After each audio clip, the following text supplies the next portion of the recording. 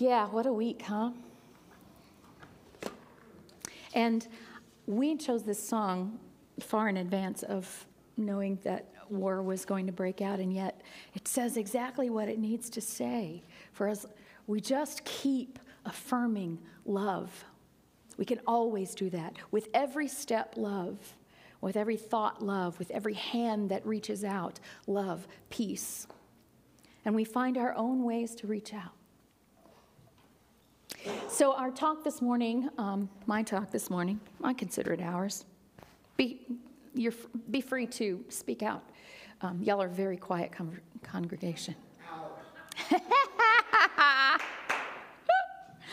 So, in our Pillars of Love series, we talked about love of self. We talked about love for each other, loving our neighbor as ourself. And today we're to talk about divine love. And what does that mean? What does that mean? Well, what I would say is that it means something different probably to every person in here. And that's okay, because there is many different relationships with God as there are people on the earth. And there's no right way to do it or wrong way to do it. Even the people that say, I don't believe in God, I say, I don't believe in exactly the same God you don't believe in, because God's gotten a bad rap. Our culture has given God a bad rap in many ways. So I want to share two different points of view on God. And this is a quote from Peace Pilgrim. I don't know if you know very much about her, but she walked all the way across the country with nothing but the shirt on her back, and love and peace. And she found food, she found shelter, she found rides, she found people, she found communities to be with. She took her peace with her, and she found peace. So she says, I took a long walk with my dog and pondered deeply upon the question. Then I went back to bed and slept over it, and in the morning I had my answer from the inside through a still small voice, a very simple answer, that we human beings just lump together everything in the universe which is beyond the capacity of all of us. And to all those things together, some of us give the name God. The first thing I did was to look at a tree and said, well, there's one. All of us working together couldn't create that one tree. There is a creative force behind us. And then I looked at my beloved stars at night, and there's another.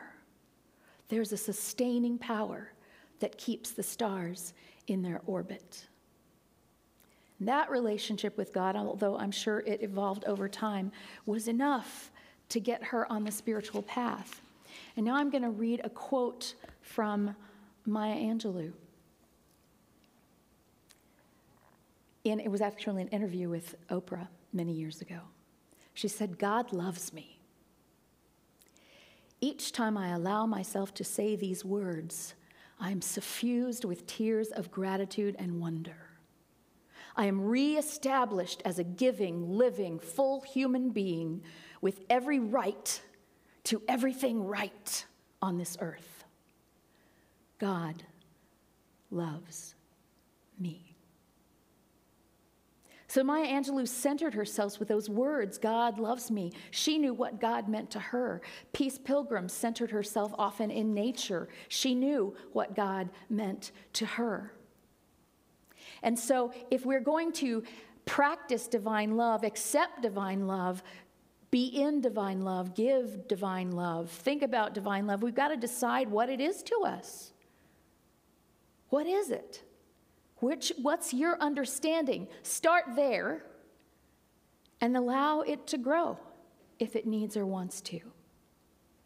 The first thing I will say, I don't give a lot of absolutes, but the first thing I will say is anyone who says, I love God, and doesn't practice love for human beings does not love God. Amen. That, to me, is the best and sometimes the only way that I can love God. God doesn't need my love. God is love. I love humans. I love the planet. And therefore, I do what I can to care for both. So what's God to you? Is it a being? Is it an energy? A power? Einstein said the most important question we can ask ourselves is the universe friendly? And your answer to that question will determine how you experience life. If you decide that the universe is friendly, then you will be able to look with eyes of God, as some might say, and interpret events in ways that help you grow, in ways that give you hope. And if you decide that the universe is not friendly, then you will look at every event in your life as somebody picking on you, or picking on others, or picking on the world. Does God allow war? God allows everything. There's room in it for everything. People choose war. And when enough of us choose peace, then war won't exist anymore. I don't know where that tipping point is, but I do know this: the peace inside of you that you find within yourself and then share in your words and your deeds out in the world is the love and peace that we're talking about, not necessarily grand gestures. I'm going to read another quote that I found this week from Valerie Kaur. Oops, where did it go? It's hiding. There it is. Valerie Kaur is the author of a book called Revolutionary Love. What if we made a shield of love?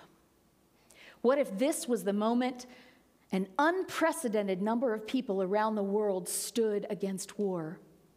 What if we shifted collective consciousness so that never again would any government win support to start a war? What if our voices and songs and actions flooded Russia and Ukraine now, bringing aid and courage and change? We can choose to see no stranger, to see the people of Ukraine as our family and the soldiers of Russia as lost ones who can be called home. We can let that sight shape how we grieve and what we do. Each of us has a role.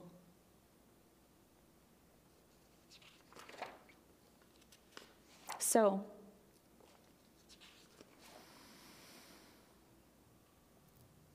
the love in you is from God.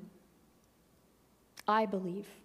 And I'm not going to tell you what God is. I can share with you what God is to me, which is more an energy and a power and a light than a being, like a person. My name is God, and here's what I'm going to do today. I pick you and you and you, and the rest of you, That doesn't work, because my God is way bigger than that. My God is love itself. And so every bit of love that I can express in the world, to me, is expressed from the one love that we all are to whoever. I love my husband with that love. I love my daughter with that love. I love you with that love. And then I am happier. I am more at peace. I am more open to joy, because one of our human responses to war or to any bad happening, pandemic, systemic injustice, is to go, if I'm a good person, I'm going to be really miserable about this until it changes. Your miserableness does not change anything, but your joy might lead you to some thoughts and ideas and enthusiasm that could change things. So we don't stop experiencing our joy. We just encompass that hurting heart into it. So the Sufis, which is the mystical arm of Islam, talk about God as being that the idea is to not talk about God, but to experience God, experience the divine. To let go of your ego so completely that the divine is all that is truly real to you. Doesn't mean you don't brush your teeth. Doesn't mean you don't keep doing what you do in the world, but you begin to see with the eyes of love. And here's what I say to the skeptics. How's your life working for you? When I believe in love and I practice love and I live love and I try to concentrate my attention on love, when I focus on love, when I look for the love in you and you and you and you and even that guy who cut me off in traffic, when I look for the love, then my life is better. When I look for the love, my life is better. So, how long has it been since you asked yourself? And we tend to label ourselves. I believe in God. I believe in Jesus Christ as my personal Savior. I believe in Allah. I believe Muhammad is his prophet. I believe in the practice of Buddhism, where Buddha was not meant to be a god, but some people have made him that anyway because that's the way humans are. When's the last time you asked yourself? I'm an agnostic. I tell you what, probably you're using a different toothpaste than you did 10 years ago. Maybe not. Maybe you've learned to eat a new vegetable. Maybe you are branching out and watching a different kind of movie. Maybe you have some new friends. We evolve in life, and so our understanding evolves. But it can evolve without us paying attention, or we can sit down and ask, what is my true feeling about this? What does my intuition, my gut say? When I get completely still and stop listening to the outside voices, what do I say? What do I feel? And it's not important what the answer is. What's important as we continue to ask the question so that we don't miss something. So that we don't make some sea change inside of ourselves and not even notice and just go on with business as usual. Ask the question. How do you connect? How do you connect to divine love? Maya Angelou says, God loves me, and that opens up a whole world for her. I'm using the present because she's still very much with us. And Peace Pilgrim said, I look at the stars, I look at a tree, I look at my dog. Because believing in God is not the same thing as having a connection with love in your life, with having a connection with God. When people say, do you believe? Believe is the least important thing. Action, attitude, words. That's the most important thing. And so how do you connect? There's no right or wrong way to connect. But ask yourself, how do I connect? Music? When nothing else will work, music will connect me. Music will connect me. Meditation. Sometimes it just bores the you-know-what out of me, and sometimes I feel a connection. But I know if that I don't sit down, I won't ever get a connection that way. So I sit down and meditate. Take a moment to be quiet. You can find God in relationship because love is love is love is love is love is love is love. And all love, to me, is that divine love. I mean, love is definitely something bigger than all of us. It's a mystery. We don't know what it is. We can talk about it, we can try to define it, or we can experience it. And to me, that is mysticism. That is as close to God as we ever get, is to experience love, to allow ourselves to experience it fully and to express it. So in relationship, awesome. In a warm gathering of people who support one another, in a child and family, in a friend, in a sermon, in a teaching, in taking a time out, in helping someone else. That's a really good way to connect. Be of service. Be of service, and there are a million ways to be of service. Sometimes a smile is your service to the world, and you may never know that it did anything. But someone who sees it may be deeply affected. A kind word, the willingness to help a stranger, the willingness to help a friend, the willingness to help the partner that cheeses you off. That is what changes relationships. That is what being love in the world means. So I have found a very strong connection with the divine, my holy place. And holy means wholeness. That's what it means. It means wholeness, where I don't divide myself into this part of me does this and this part of me does that, but I embrace my wholeness. In the death of loved ones, to be present as someone passes is an amazing thing. It's an honor to me. I have lost my connection because of a death and regained my connection through the death of another. Gotten right-sized again. Let go of my anger. Sometimes we find God in ritual or ceremony, and that can be lighting some incense or repeating a rote prayer or making up your own prayer or whatever. In ritual, in coming on Sundays and sitting here together in a group of people that you know have your back. That you know have your back. These are all ways, and you have many ways that I don't know about.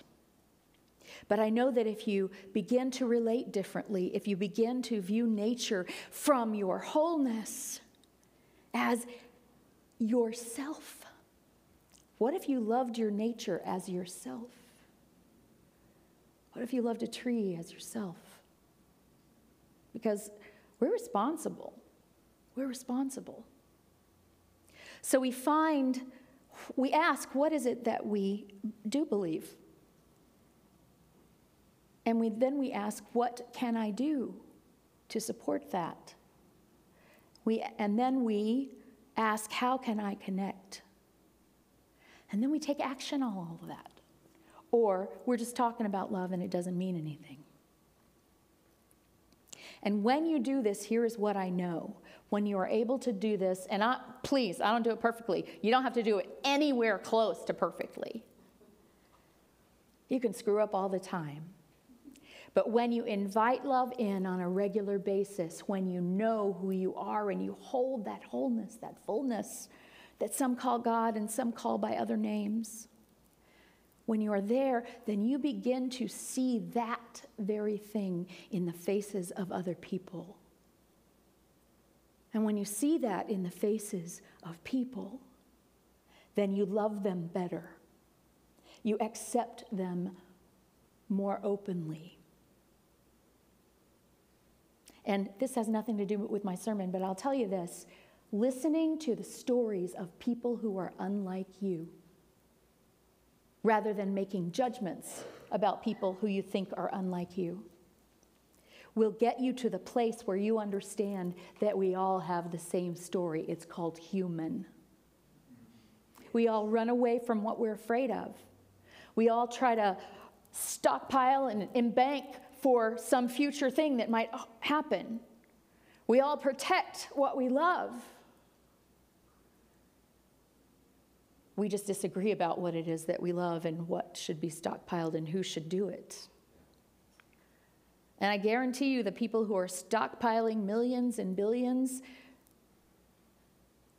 that comes from a fear of lack. So how could you live better on $20 million than you do on $10 million? There's no, yeah, right? So why is it important to get 20? Because it's an identity. I've decided that I won't be important unless I do this. I've decided that it could all go to hell in a handbasket in a minute, and I better keep on and keep on and keep on. We do this. We all do it. We all do it. And when we can begin to hear the stories And then not even to have to hear the stories, but to imagine the stories, because we all have the same story. We have different experiences.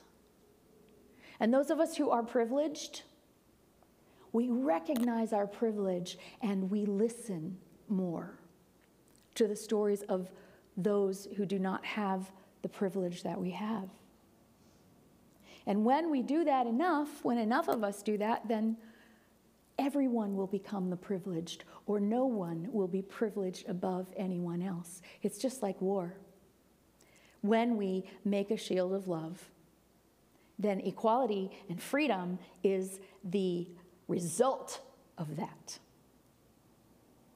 It's the byproduct. When you have these pillars of love in place, the byproduct of these pillars of love is more love, more joy, more hope in your life. And it's important to keep asking because there is cultural poisoning, unconscious fear, obligation, guilt, rules, a resistance to those rules.